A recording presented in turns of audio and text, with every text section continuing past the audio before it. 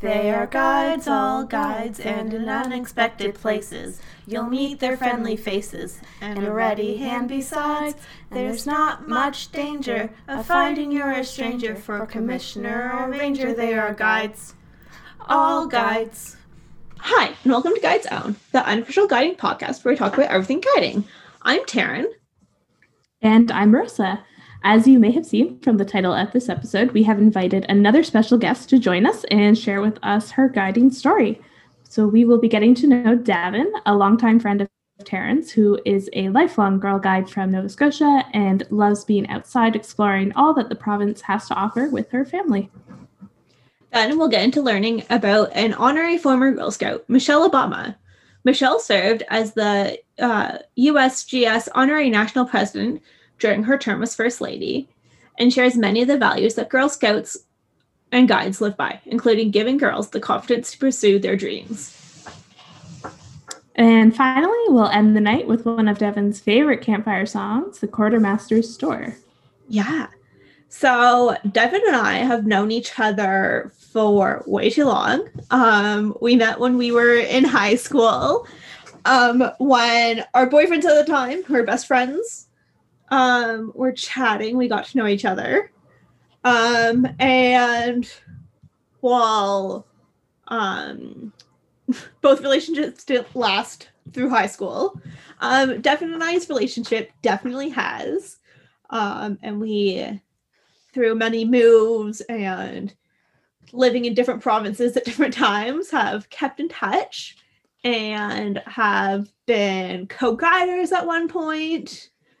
And have definitely been through a lot of guiding adventures through the years. So, Devin, how did you get started in guiding? That's a loaded question. As most kids, I started when I was in Brownies. Apparently I was on the wait list for Sparks, though I don't remember this because I was, 5. And as soon as, registration opened for Brownies for my age, my parents were like, why not? Let's put her in because she's been on the wait list for Sparks. And, we're 22 years later and here we are. Yeah. So what has kept you in guiding for the last 22 years? Once you do it for that long and you stop doing it, it's like a piece of you is missing. I took a little bit of a break my first and second year of university and then decided that I couldn't take a break for any longer. It was, I couldn't describe what I was missing. I'd moved to a different city, met new people, kind of flipped everything upside down. And I couldn't quite figure out what I was missing until I started guiding again and was like, oh, that's what I've been missing for the last 2 years. Surprise! But what keeps me in it now really is the girls, the opportunity to meet so many amazing girls and other co-guiders, and the travel opportunities, because eventually, hopefully, sometime we'll be able to travel again.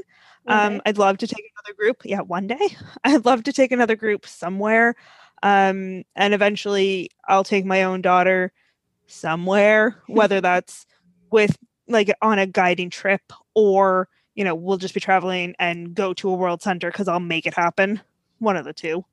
And it's also nice to give back to the community that I grew up in. I'm actually the guider for the same unit that I was a guide in, though it's switched names 4 times and switched districts and areas 4 times. It's still my unit, and you can see on my IMUS record that it's the same unit through, which I think is kind of fun. So all those little bits and pieces just kind of keep me here. Yeah, so you mentioned leaving guiding for a few years when you moved to a new city for university. So you grew up in Nova Scotia. Where'd you end up going to school? I went to Trent and Peterborough in Ontario. A little bit different, a little far away. A little bit far away. And then you ended up moving to Markham, and that's where we were guiders together in my former Pathfinder unit. Oh, yes. the good old Pathfinder days. Yeah. That was fun. I enjoyed those couple of years. We got to be co-guiders. It was a good time. It was was. probably the easiest co-guider I've ever had because it was like, hey, come over for dinner. We'll plan the meeting. We'll go to the meeting. We'll clean up the meeting, and then we'll go home. Yeah. It was really nice living. It helped that I lived so close to the meeting place too. It's true. When you live 2 minutes down the road from where you meet, you can definitely do that. Yeah, there's definitely something being like super good friends with your co-guiders makes guiding so much easier. And like even down to like the planning aspect where we would, send half thoughts to each other and planned meetings in not very long amounts of time. Which, I've definitely planned meetings in 15 minutes. Not a big deal. Oh, yeah. Yeah. Oh, yeah. Something that Marissa would know, me planning meetings. Kind of, oh, it's my week to plan a meeting. What are we doing? So speaking of super last minute meeting planning, what are some of your favorite guiding stories and funniest guiding stories? So many. One that comes to mind in particular is we were in Nova Scotia, we have this awesome thing called Quest. And it's where all the Pathfinders in the province get together and do a challenge camp. And there's many stations and you have to go around, and you and your unit, or like parts of your unit, because you can only have, I think it's 5 or 6 people per team, get to go around and do these challenges. And then whichever like unit or team wins at the end gets like prizes. And it's just a big, hilarious weekend. There's always a good story. There's always a mess after it. So this one year, I think I was in second year Pathfinders, because some of the girls who were a year ahead of me were still in, because we were on the same team. So it must have been second year. And it's pouring. And in Nova Scotia, we get rain like nobody. It's damp, it's cold, it's windy, and it's downpour raining. And we're still out there, boots, ponchos, covered in head to toe in mud, soaked through and through. Mm-hmm. And we get to the station and they're like, okay, you need to build a campfire. We're like, excuse me? I think it's pouring out. Like, hello? Like, are you not stepping outside of your shelter and like seeing the downpour rain? They're like, yeah, but whoever gets to build the campfire gets to go first for dinner. We were on that so fast. We were like, okay, let's go. We were not successful, but we tried and tried and tried and tried for a very, very long time. And I just remember laughing so hard because it was like, this is impossible. And like they gave us wood, that dry wood, until we took it out of the, shelter. They gave us matches, they gave us dry wood, they gave us like everything that they could think to give us to try and help us. And we were not successful at all. But it was a fun challenge. And I just remember laughing a lot, like, what are we going to do? How is this going to happen? My group didn't get it. I do think one group did get it, but I don't know who they were, or, where they were from or anything. But it's one that really sticks out to me from when I was a kid. Yeah. Man, I know just from trying to start a fire from like damp wood, like it's hard. So knowing that you were doing it in pouring rain, some group was successful, that's just crazy. This was soaked. Yeah. And I know what you mean with Nova Scotia getting a different kind of rain than Ontario does. It's more torrential than Ontario. Yeah. And never ending. Were you still with the Pathfinders when we got flooded at spring camp, or is that after you moved back? I think that was after I moved back. Oh, okay. Yeah, because you reminded me of a camp that we had to call parents to pick us up because Our campsite got flooded. Oh, we've definitely done that Yeah. too. When I was a senior branch, I was a junior leader, senior branch. Woo-hoo. We had 30 some odd girls. We were camping at one of the sites that's only like 20 minutes outside of the city. Mhm. Ideal site for this situation. And there were slugs in the girls' tents and in the girls' boots. And at 2 o'clock in the morning, I remember calling parents going, "You need to come pick up your kid." Oh. I definitely drove kids home at 2 o'clock in the morning. Oh. Yeah. Yeah. I mean, luckily it was just my neighbor who I think I brought her to camp anyway. But yeah, needless to say, I remember doing that and it was not a fun time. Yeah. It can be interesting when things like that happen. What are some of your proudest moments and achievements in guiding? Oh, there's a lot of them, I'd say. I mean, it was exciting and I was proud when I got my cord and my LBP and all that. Or like whatever. I know I have my cord. I'm sure I have my LBP, but I don't even remember if that's what it was called when I was the guide. You know, that was a while ago. Yeah. And I never got my chief commissioner because it was never part of a unit.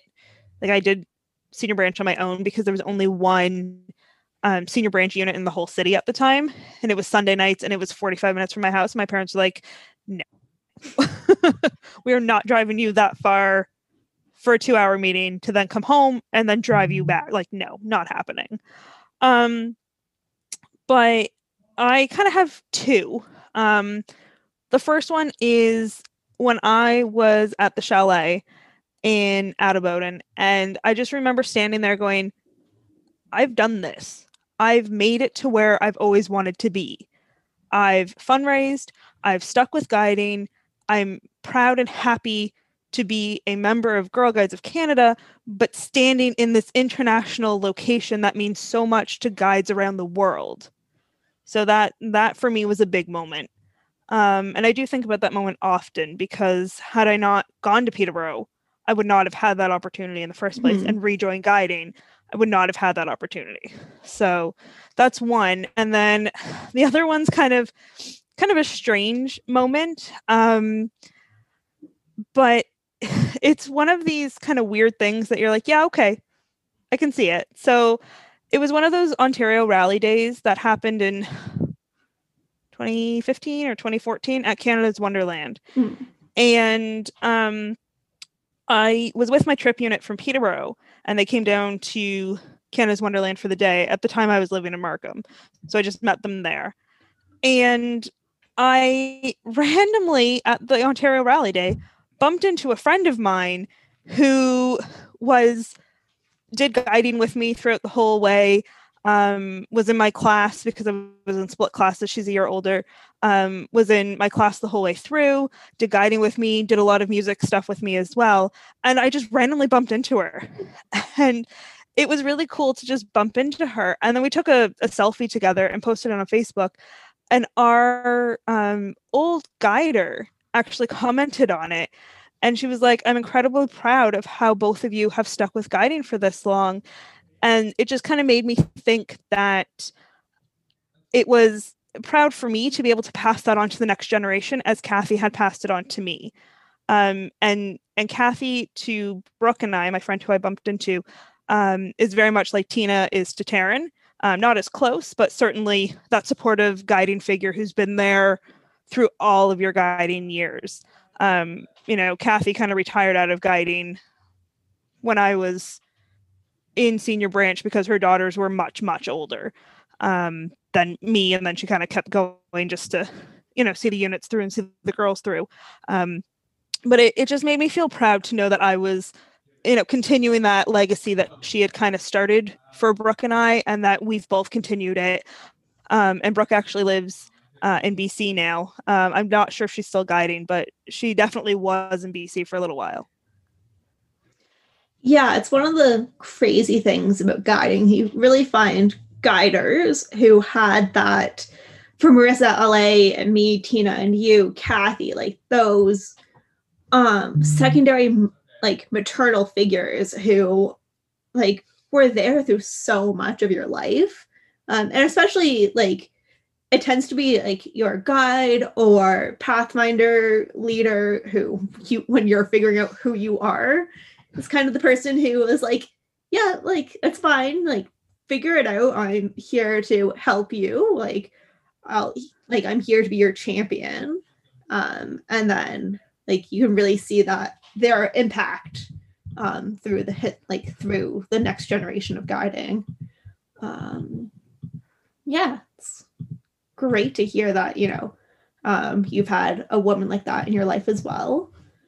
And then our last big question is, what's the biggest lesson you've learned from guiding over your career? Oh, so many lessons. That's all I can say. I think the biggest one for me was just slowing down.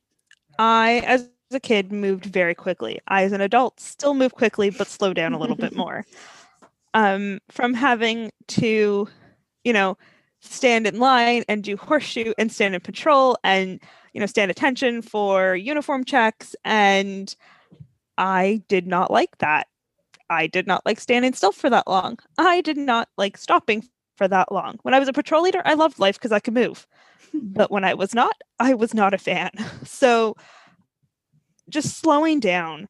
I have this memory of just kind of slowing down from when I was in Guides or Pathfinders somewhere, that I definitely remember it, but I don't remember where.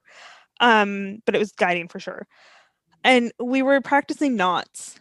And I just kept getting so frustrated at this one knot because I just wanted to get the thing untied. And it was one of those knots that gets tighter the more you pull on it. It was one of those. I don't remember what it's called. And I chose not to remember what it's called. But I just remember getting so frustrated because I couldn't slow down enough to make it happen to untie it. And then eventually I was able to slow down enough and untie the knot. But it took me a good long time to bring myself to that level of slowing down to untie it. Definitely guiding pushes you, outside of those comfort zones. And yeah. Yeah. I'm just thinking back. It's more of an achievement, but just that. And then I'm thinking back to when we were guiders together.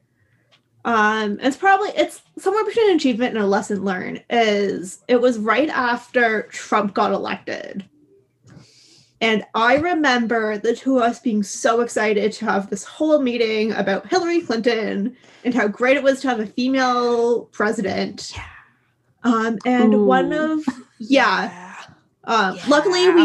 we met on Wednesdays, so we had 24 hours for us to calm down a little and catch our breath and plan a new meeting at dinner 5 minutes before we started the meeting. But having one of our girls come up to us and just be so devastated that Trump won the election. Such a sweet kid, so empathetic. She was almost in tears. She's like, what do we even do from here? And then being able to be that person in her life right then, be like, it's okay. We aren't happy either. We're also struggling with this. But take a breath, we'll work through it, we'll figure it out. And then, someone better will come around and, for extraordinarily long years. But, learning to put on that face when we were still reeling, to comfort such a sweet kid. Yeah, I do think of that moment a lot because it was huge for us as guiders, but I think it was equally as huge for her, to feel comfortable talking to us like that, because she was not one of the super outspoken ones either. So no. Outspoken, yes, but only in the right environment. Yeah. She was much like Marissa and I, what we've talked about a lot, where you know, at the right times we can be very, very outspoken and have our leadership roles. But if we aren't pushed to have those roles, we very much aren't going to be that kid. And that's who this girl was, and I'm assuming still is. I would assume. Yeah, I'm assuming is still in guiding or Ringette or something, doing amazing things, being a leader in her own right.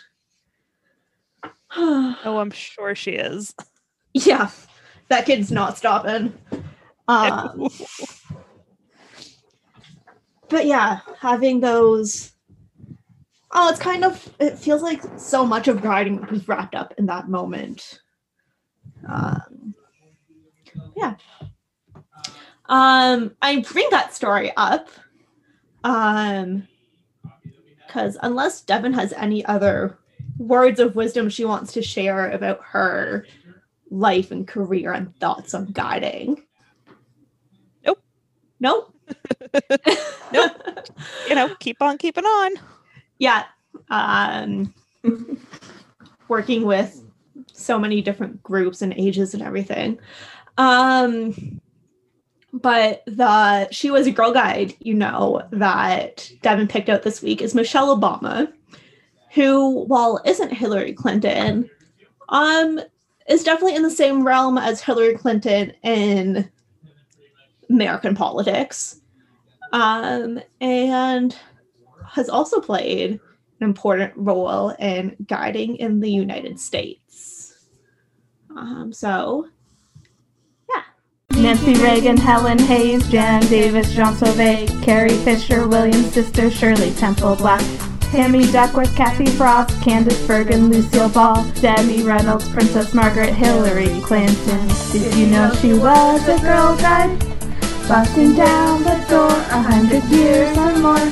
Did you know she was a girl guide?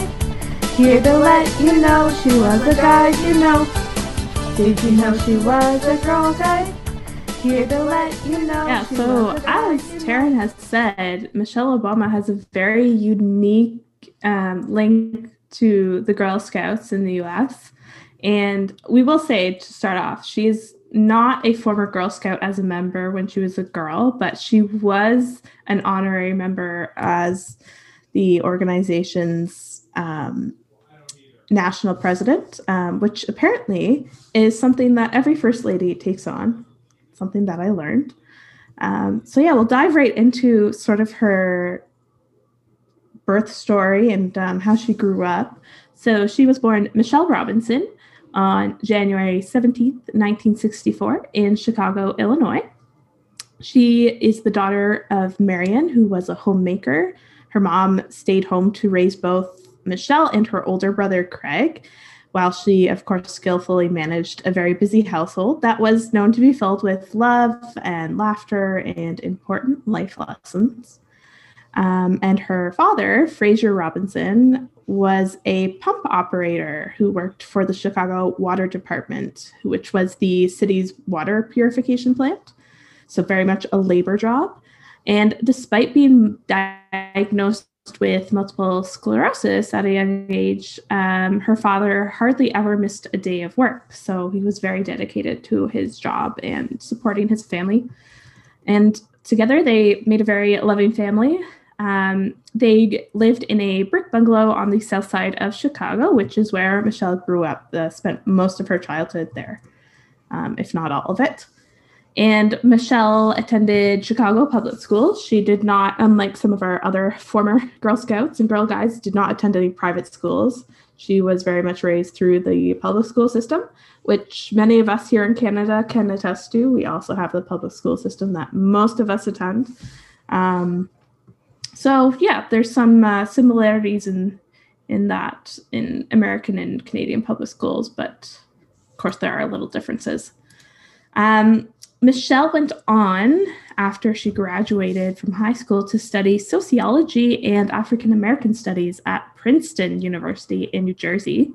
And she graduated from there in 1985 with a Bachelor of Arts.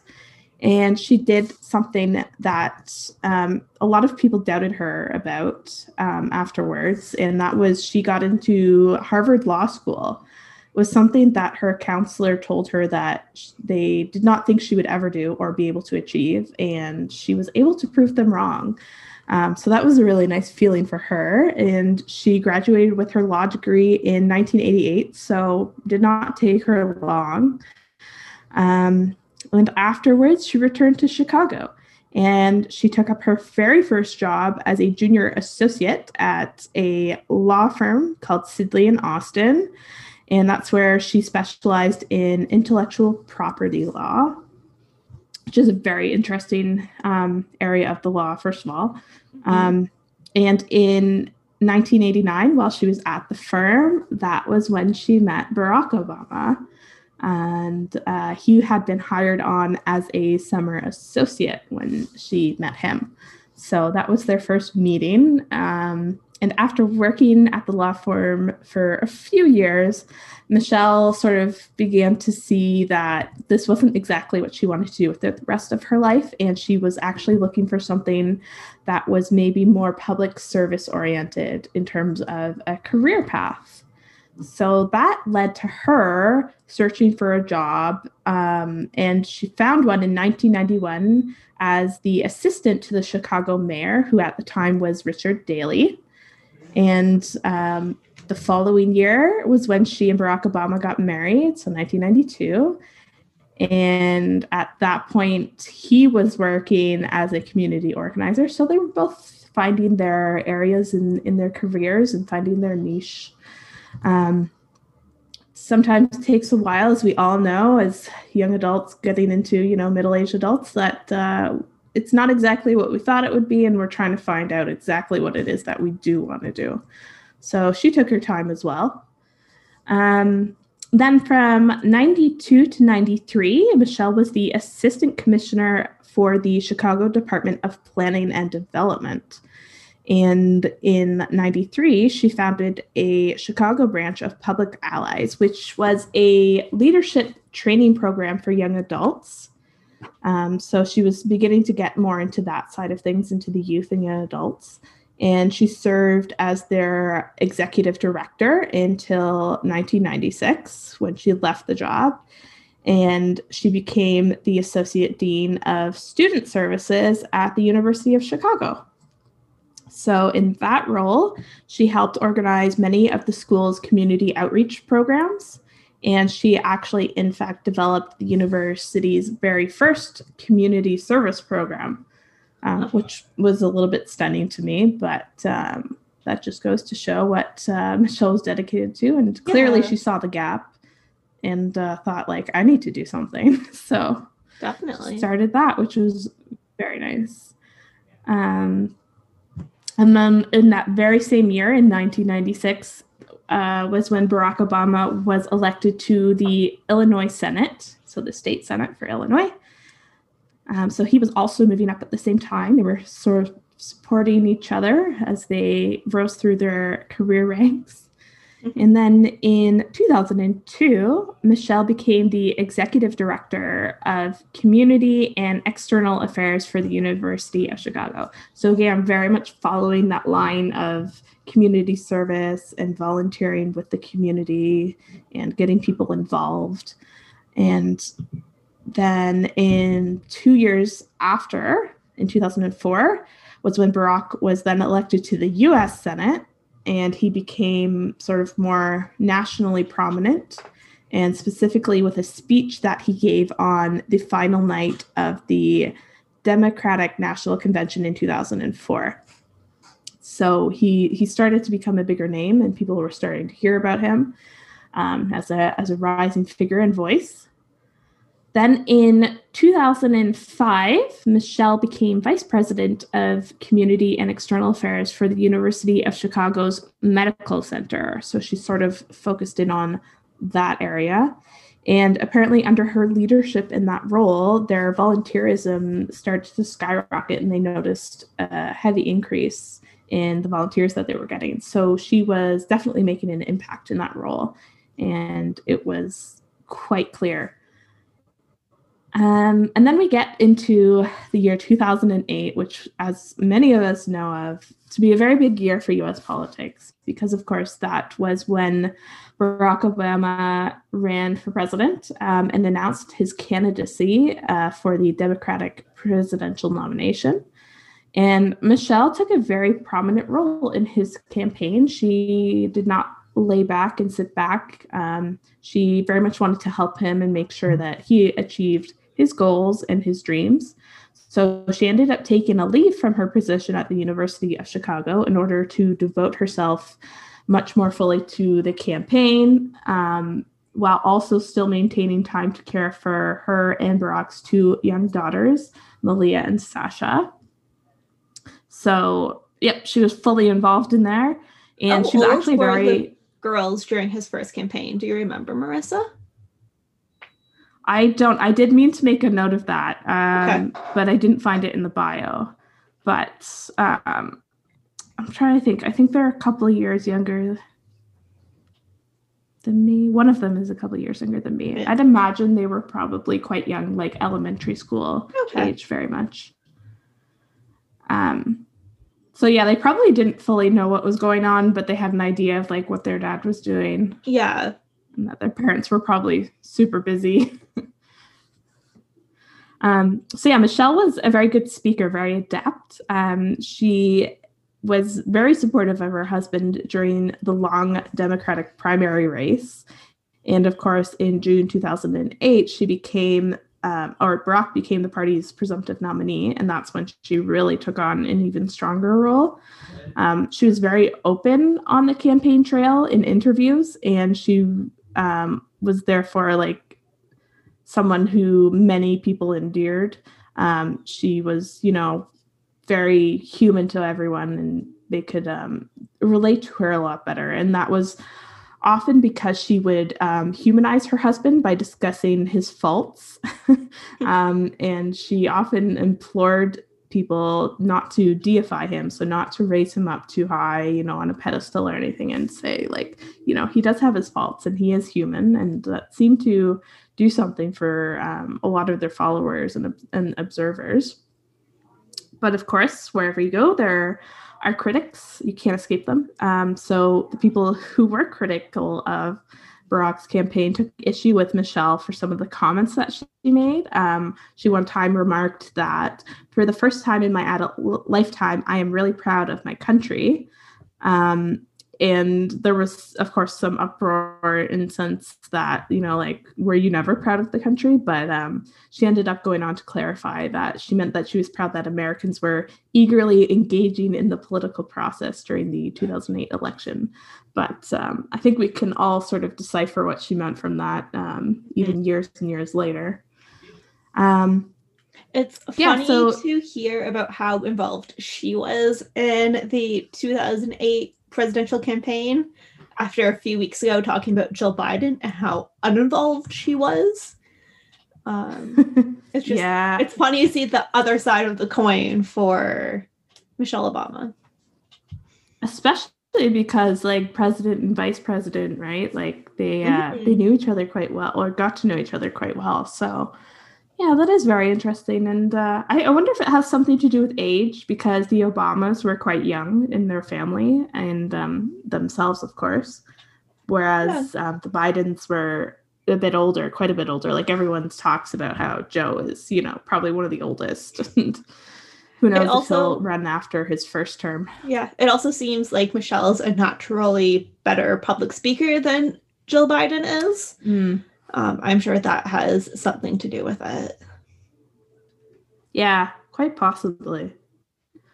Yep, she is known, like I said, for her public image and being able to speak really well in front of crowds, much like her husband. There are many Obama speeches that people will refer to just because of the way he is. The way he speaks, his charisma, he's able to grab people's attentions and, make these one-liners that people will remember forever and ever.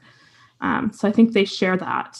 And in addition, the campaign aides often referred to her as the closer one, just for her, the closer, in terms of her speeches, because she was very persuasive on the campaign, and especially among uncommitted voters who were attending the rally, she was able to sort of, convince them at the end and close the speech and close the event off with like that nice line and that persuasiveness. So she was very much impactful in his campaign.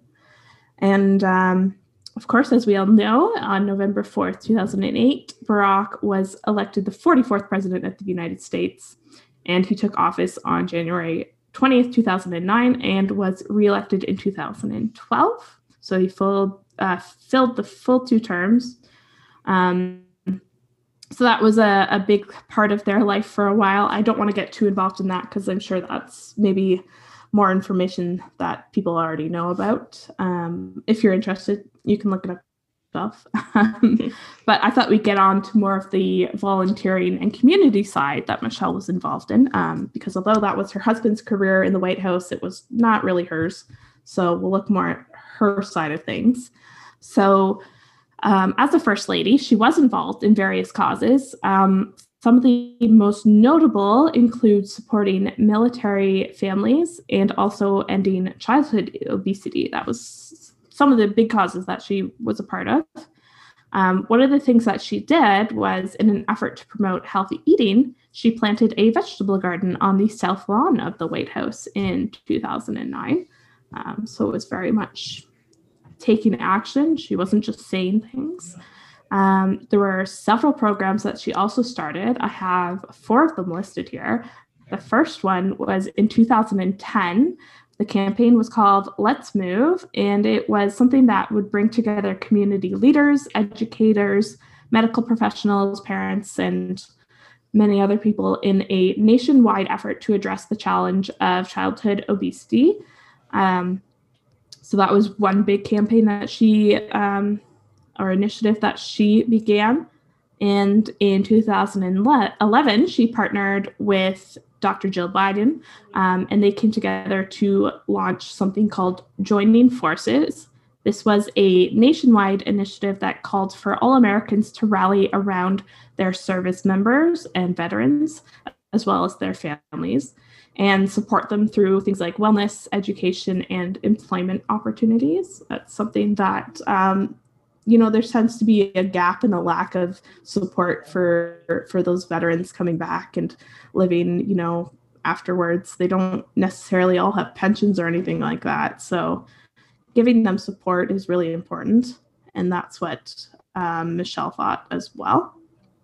And in 2014, she launched the Reach Higher initiative, which was an effort to inspire young people across America to take charge of their future by completing their education past high school, whether that was at a professional training program, at a community college, or a 4-year college or university. So she was trying to give support for people who had, different ideas of what they wanted to do after high school, but made sure that they pursued something, whatever that was that best fit who they were and, how they learned, how they worked. And then in 2015, she joined President Obama to launch the Let Girls Learn initiative, which was a government-wide initiative that helped girls around. That was probably one of the initiatives that I aligned the best with what Girl Scouts is all about. So that is a very cool one that we'll sort of go into as we talk about her Girl Scout involvement. So although she was never a Girl Scout, like I said, she did serve as the honorary national president. And this is something that every First Lady of the United States has served in since 1917, when the First Lady, Edith B. Wilson, became the first honorary national president. So it goes back quite a number of years, almost to the beginning. So that's pretty cool. Yeah, it's a long history. And then in 2015, this is something that many of us will know about, and maybe don't know all the details, but we definitely saw it in the news, was when she came up with this really cool idea At the time, she was, of course, the co-chair of the Centennial Celebration for their National Park Services in the U.S., and she held that co-chair position alongside the former First Lady, Laura Bush. So together, they were coming up with ideas, and Michelle apparently came up with a celebration that she thought was crazy cool, and it was to invite a bunch of Girl Scouts to camp out under the stars on the south lawn of the White House. And it was something that was very unique, no one had ever done before, and of course garnered a lot of attention from many news sources. So something that I'll make note of that I did not realize, probably because I'm not American, is that the White House grounds are actually part of the National Park System. So it worked really well, and that's probably one of the biggest reasons why it was allowed. So the National Park Service helped to erect over 23 tents on the grass beneath the Truman balcony on the Tuesday morning of the event. And by the Tuesday afternoon, they had 50 girls from Maryland, Virginia, West Virginia, Oklahoma, and Washington, D.C. And they were all out back scaling a 25-foot rock climbing wall that was situated beside the Oval Office. That would have been so cool. Right. I know. Like, imagine being invited and getting to do that. That would have been amazing. I wonder if it was like how girls in Canada 100 odd years ago felt like being able to go camp at Casa Loma. Like that same like magnitude of awe and astonishment to like be able to go and do something so cool. Yeah, I wonder.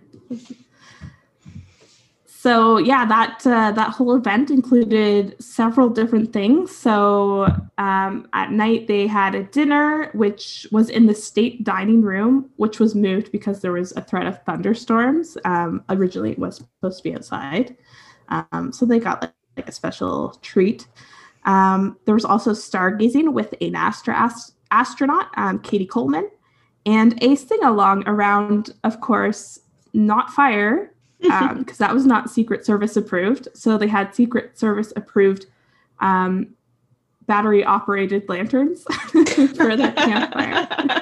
Because you can't have a campfire on the lawn. So I mean, why not? I thought that was really funny. Yeah, we've all had lantern campfires at one point. Yeah. Well, the indoor campfires too. Many guiders have these like makeshift ones out of tissue paper and light bulbs. So it's all good.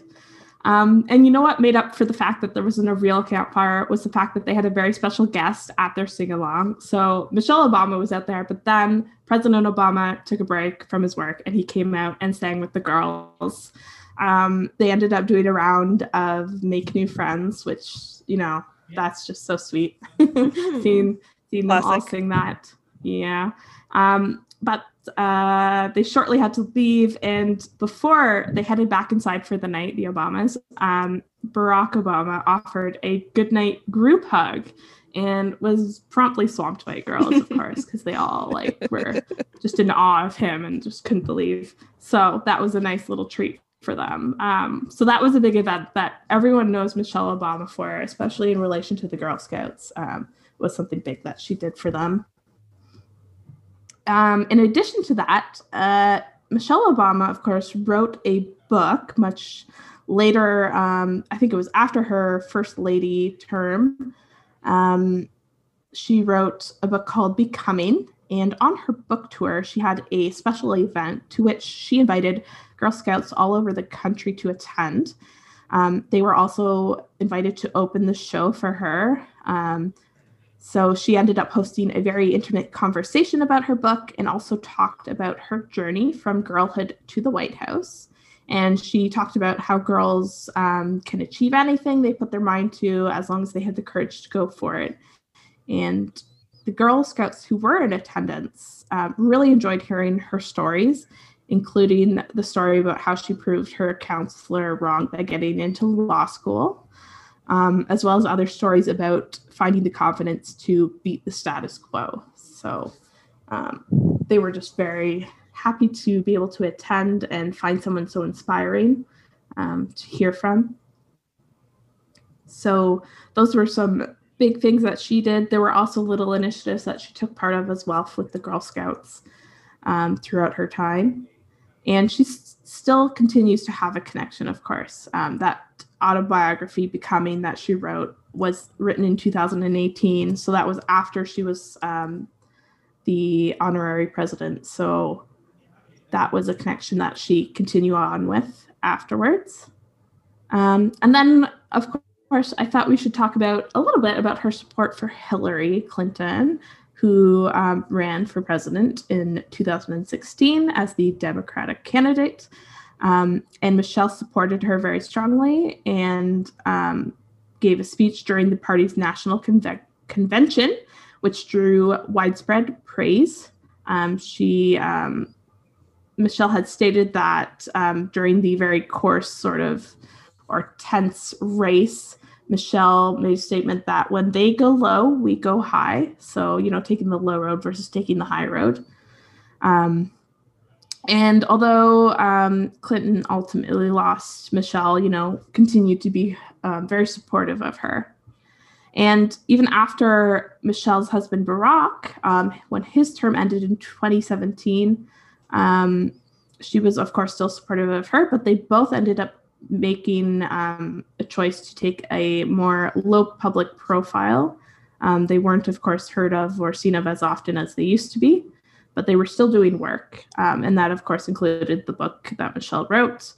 And then at the end of her tour for her book, or as a part of her tour for the book, there was also the beginnings of the documentary by the same title, Becoming, which was aired on Netflix in 2020.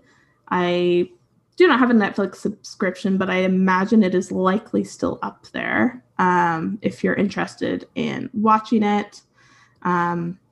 I am definitely going to try to find a way to watch it at some point. I also do want to read the book. We do have a copy of it. It's sitting in our house, and one day I'll get to it. But she's a very interesting lady. I think she's had a very interesting career and continues to have one, of course. And in one of the newest bits of media that she's released was the Michelle Obama podcast, which is available on Spotify. I think the earliest date was in June when she started releasing episodes, and it only went up to September. So there haven't been any recent releases, but there's enough up there if you're interested to go take a listen if podcasts are your thing. I'm sure you could hear a lot more about what Michelle's doing sort of currently as of 2020, see what she's up to. I'm sure it's really interesting. And even her daughters have taken quite a low profile. I haven't seen or heard about anything from them in the news since, I guess they started college, and then that's pretty much it. They were, I guess, I don't know if paparazzi were called off or what it was, but they haven't been bugging them for a while. So it's kind of nice. They get to have a little bit more privacy in that sense. But yeah. So such an interesting life. I knew some of it, but I guess just not being in America as much as I love following the news and politics, didn't realize how much she's done in her role as First Lady over the 8 years that the Obamas were in the White House. And that camp out on the South Lawn sounds like so much fun. I'm super jealous. Our Prime Minister has never done that. No, we should write to good old Prime Minister Justin Trudeau, see if we can make that happen. I mean, we have to get rid of this pandemic situation first, guys. Yeah, first. Minor details. And if he's around for that long. Yeah. There's a lot of people who don't like what he's done. So I feel an election coming on within the next 2 to 3 years easily. Yeah. Well, he's already been in power. The last election we had was already almost 2 years ago. Mm-hmm. Time flies. Really? Yeah. It's been a while. Remember that whole pandemic that's just erased a full calendar year of everyone's life? Ugh. Yeah. Yeah. On happier notes, not thinking of the pandemic, we have a super fun, quirky song to sing for our campfire this week, the Quartermaster Store. There were rats, big as blooming cats in the stores, in the stores. There were rats, lying about on mats in the quartermaster's stores. My eyes are dim, I cannot see, I have not brought my specs with me. I have not brought my specs with me. So when I started looking into this, I wasn't expecting to find any history, but it has a history to it. But of course it does. Yeah, it's one of the things I guess I've learned over the last year or so is that more campfire songs have history than I expect. And the history that we find is quite bizarre, like this one. While no one knows how old the Quartermaster Store's song is, there's possible origin dating back to the English Civil War in the 17th century. Wow. That's all I could find about it. That was the full end, Okay. full line on Wikipedia. Nothing else I could see about it. It does get more popular in more recent wars. It was sung by British, Australian, and New Zealand soldiers during World War I, and stayed popular within the military, and was sung by Americans during the Spanish Civil War, and in World War II by the Royal Air Force. So being about the quartermaster, it makes sense that it's very military based. Since quartermaster, the term originally came from military and the guy who supplied all of your rations and supplies. Over the years, it's been recorded several times, starting as early as 1939. And Raffi, the Canadian children's entertainer, recorded a slightly different version in 1979 called The Corner Grocery Store. I have a feeling he just didn't think kids would know what a quartermaster was. I mean, he's not wrong. Yeah. And then the other weird thing I found is that everywhere I looked has a different version of the chorus than the Girl Guides to Canada website does. So I know I texted Devin asking her what she thinks the chorus is over the weekend, but Marissa, do you know what the chorus of the Quartermaster's Store song is? Without looking it up? Well, I've already seen it. Okay. Like, I looked at it before. But what you have is what I know. Yeah. So Yeah. Everywhere else I looked, and I was talking to my husband about it, everywhere else sings "I have not brought my specs with me" twice. They don't fit spectacles in the second line. But spectacles just flows way better. Yeah, he insists on saying that we shoehorn it in. So I don't know. I think he's wrong. I like our version way better.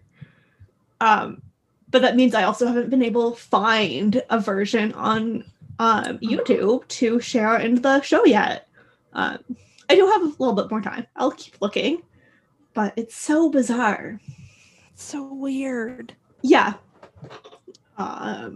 Definitely had me sitting, scratching my head, being very confused and very frustrated. Yeah, I have to say, when you texted me, I was like, what do you mean? That line twice? And I sang it out loud and was like, no. Yeah, no. That does not work. it's like too drawn out if you try to do it without the full spectacles. So what I've found is that the music or at least how people have sung it now and everywhere else, just the tune is different for that second line. So they just repeat the like same music for the I've not brought my specs with me twice versus pulling it out to get spectacles in. But it's definitely not as much fun. It doesn't flow. Yeah, no, it sounds still, wrong. It doesn't roll off the tongue as nicely. No, it's awful.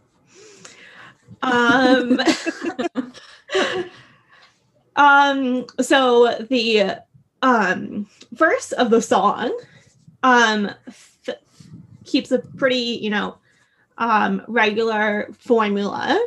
So there are an animal as doing some sort of action in the store, and then repeat the animal in the quartermaster store. And I found some fun ones on the Girl Guides Canada website of a list of crazy verses.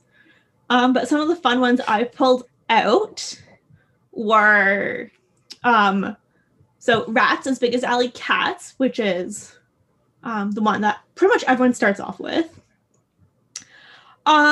Snakes as Big as Garden Rakes. Mice Running Through the Rice. And then you get some fun ones like owls shredding paper towels and foxes stuffed in little boxes.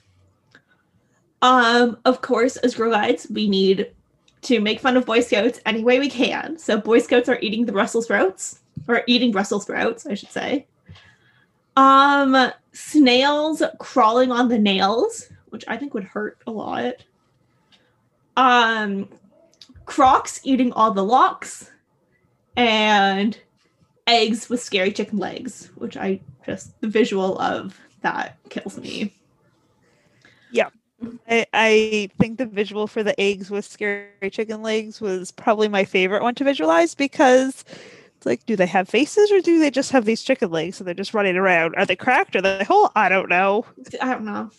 And then another couple that they found with longer animals. So instead of repeating the animal, you just spread out the syllables. So they have one that there are platypi eating all the pie, which I thought was funny. Seeing platypi with their duck bills eating. I picture a coconut cream pie or banana cream pie, just getting cream everywhere. Yeah. So again, a surprising amount of history, a bizarre history. The research was harder than I expected, since quartermasters are so popular in military. Each quartermaster platoon or division or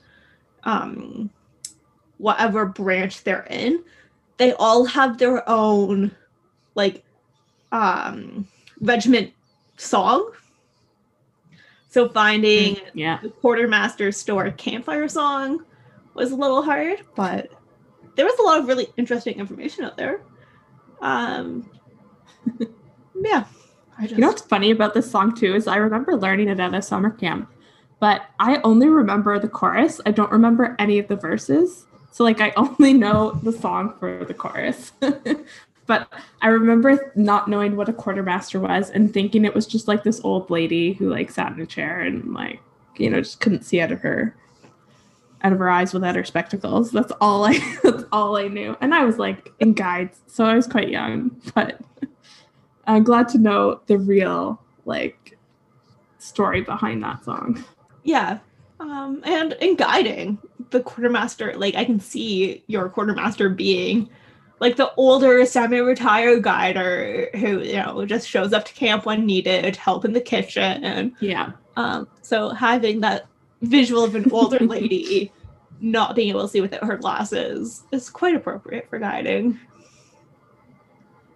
Well, I learned the quartermaster store and the My Aunt Greet song at the same time.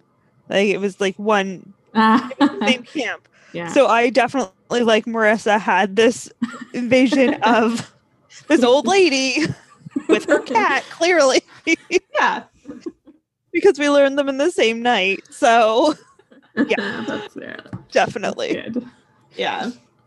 But it's such a fun song, and another song we need to add to our list to teach to our Pathfinders who don't sing. They'll want to once we can in person, but Yeah, they don't like the Zoom aspect of that. Yeah. No. We asked them, they said hell no with Zoom. Yeah, because all you hear is yourself. I get Yeah. it. Yeah, and then we make them unmute themselves for taps every week, and it's like nails on a chalkboard. That's why we've stopped doing taps online, because it's just our unit's very small, Mm. and it's not worth it. It's just not worth it. I do want to try and get them to sign taps though, but we'll see how that goes. Yeah. Yeah. I would love to teach them, but I need to know how to do it first, and I'm like, I'm not good at picking up that kind of thing. So unless somebody's there like beside me to teach me and make sure I'm actually doing it right, because I don't want to get it wrong. Because I know there's like some subtleties in sign language that I would definitely get wrong, and I would do something offensive. Like, Yeah. it would not be good. Yeah. I definitely agree with you, Marissa. Sign language is something I do want to learn, but I need a little bit more time and would love to, be able to do it in person with someone who can tell me when I'm doing something wrong. Yep. Yeah. So that brings us to the end of another episode. Make sure you subscribe to the podcast on your favorite platform. We are everywhere: Spotify, Apple Podcasts, Google Podcasts, wherever you may find podcasts. And wherever that may be, make sure you give us a 5-star rating and a review to let us know that you're listening and enjoying. And you can also follow us on social media. We're at Guides Own on Facebook, Twitter, and Instagram. You can keep up to date on the newest episodes, any podcast news, and behind-the-scenes bits that we share. For sure. And as we part, we wish you all, our listeners, good guiding. Good guiding. Good guiding. Day is done, gone the sun, from the lake, from the hills, from the sky. All is well, safely rest, peace is nigh.